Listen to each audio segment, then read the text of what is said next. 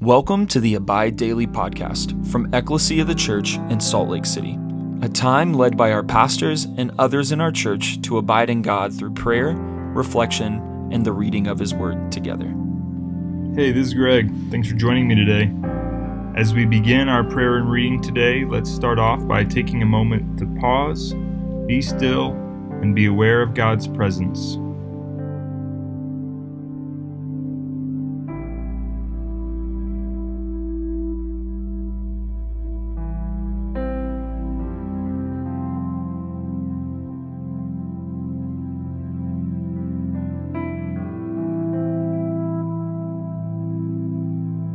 Let's take a moment to share with the Lord where we're at, what we're thinking and feeling, as well as thank Him for all that He's done, is doing, and will do.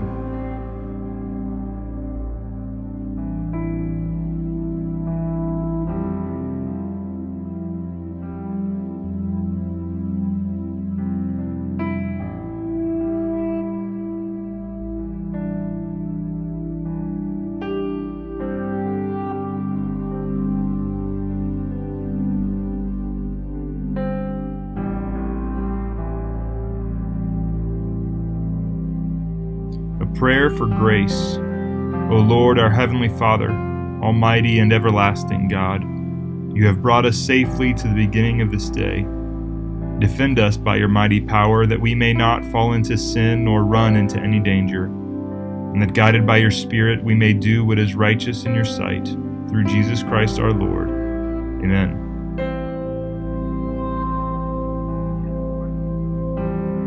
Lord, as I read Your words in Scripture, I ask, Holy Spirit, that You lead me and give me understanding. Lord, I ask that You would draw near and meet with me and lead me into Your kingdom today. We'll be reading from Romans chapter 10. Brothers, my heart's desire and prayer to God for them is that they may be saved.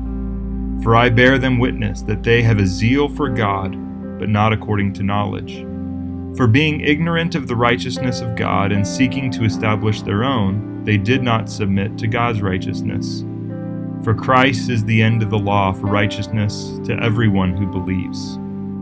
For Moses writes about the righteousness that is based on the law, that the person who does the commandments shall live by them. But the righteousness based on faith says, do not say in your heart, who will ascend into heaven, that is, to bring Christ down, or who will descend into the abyss, that is, to bring Christ up from the dead. But what does it say? The word is near you, in your mouth and in your heart. That is the word of faith that we proclaim. Because if you confess with your mouth that Jesus is Lord, and believe in your heart that God raised Him from the dead, you will be saved. For with the heart one believes and is justified, and with the mouth one confesses and is saved. For the Scripture says, everyone who believes in Him will not be put to shame. For there is no distinction between Jew and Greek. For the same Lord is Lord of all, bestowing His riches on all who call on Him. For everyone who calls on the name of the Lord will be saved. How then will they call on Him in whom they have not believed? And how are they to believe in Him of whom they have never heard? And how are they to hear without someone preaching? And how are they to preach unless they are sent? As it is written, how beautiful are the feet of those who preach the good news. But they have not all obeyed the gospel. For Isaiah says, Lord, who has believed what he has heard from us? So faith comes from hearing, and hearing through the word of Christ. But I ask, have they not heard? Indeed they have, for their voice has gone out to all the earth, and their words to the ends of the world. But I ask, did Israel not understand? For Moses says, I will make you jealous of those who are not a nation. With a foolish nation I will make you angry. Then Isaiah is so bold to say, I have been found by those who did not seek me. I have shown myself to those who did not ask for me. But of Israel he says, all day long I have held out my hands to a disobedient and contrary to people. This is the word of the Lord. Thanks be to God. Oh man, so this one is chock full of really good stuff. And so what we're going to do is just kind of overview of this, and then we'll dig into to it a little bit. So Paul's intention here, he starts off in verse 1 just to say that that his desire and prayer to God is that they may be saved. Maybe a reflection question for us off the bat is, how often are we praying for those who don't know Jesus? Are we bearing that burden of praying for them that they may be saved? And Paul's bold here. Paul's proclaiming. Paul's confronting in many ways. But at the very core, before he does anything else, he tells them, "I am praying that these people would know Jesus." And the Jews that he's speaking of in this context they have this zeal for God, they have this knowledge, they have this quote unquote righteousness, and yet they don't have faith. They don't trust the righteousness of God that is provided for them in Christ. They are ignorant of that, or they deny it. And so Paul goes on to say in verse 10, For with one heart one believes and is justified, and with a mouth one confesses and is saved. This idea that it is with our mouth that we confess that Jesus is Lord, and it is with our heart that we believe. Now if you're like me, it's like, man, how do I get my heart and my words and my mind all aligned together? And this is the practice of faith, that we align who we are and what we say with what we truly believe and what we experience internally. And Paul simplifies it all in saying, believe in your heart and confess with your mouth. Now, those two practices are really, really powerful. One is external. One is declarative. With our mouth, confess. With our heart, internal. Orientation, thoughts, mind, heart. This what am I internally experiencing? With our heart, we declare and believe that Jesus is Lord. And so we declare with our mouth that Jesus is Lord. We declare with our heart internally in our own thoughts and minds that Jesus is Lord. And in that, we will be saved. And he goes on to talk about this idea that how are we to believe, how are we to have faith unless we hear the word? And this is a really important point for us, in that the reality is that you and I need God to speak to us. We need God to speak to us. We can't figure out all this on our own. We can't just be guided by our inner light. We need to have God tangibly speak for us. This last Sunday we talked about in 1 John this idea of what you heard from the beginning, let it abide in you. And that idea that we are people who must receive first. We must receive God's love. We must receive God's words. We must receive God's salvation not before we can accept it, but even to initiate our own acceptance of it, because we can't do that ourselves.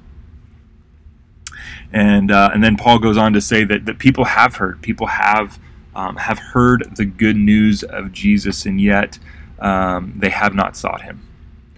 They have not confessed him. In verse 20, he says, they have not been seeking me. And so God holds out his hands all day long to a disobedient and contrary to people. And this is good news for me, that amidst my rebellion, amidst my questions, amidst my struggles, amidst my wanderings and wonderings, that God holds out his hands to you and me today. God holds out his hands to those who we want to see live in faith today. God holds out his hands to a disobedient and contrary people. And the question for you and I, the question for our neighbors, the question for one another is, are we confessing and are we believing in our heart that Jesus is Lord?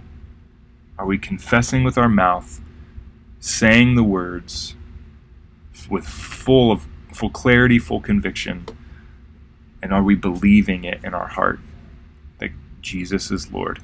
So let's just take a moment to pause.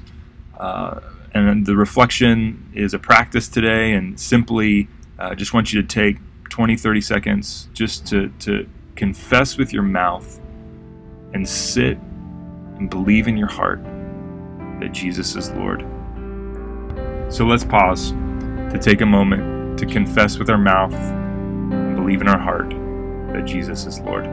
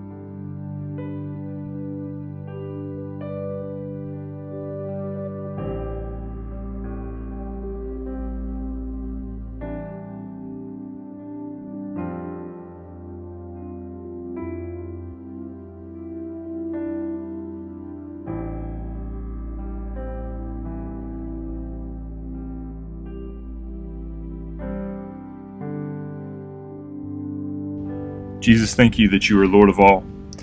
Thank you that you have made us as physical beings, as spiritual beings, all integrated into one person.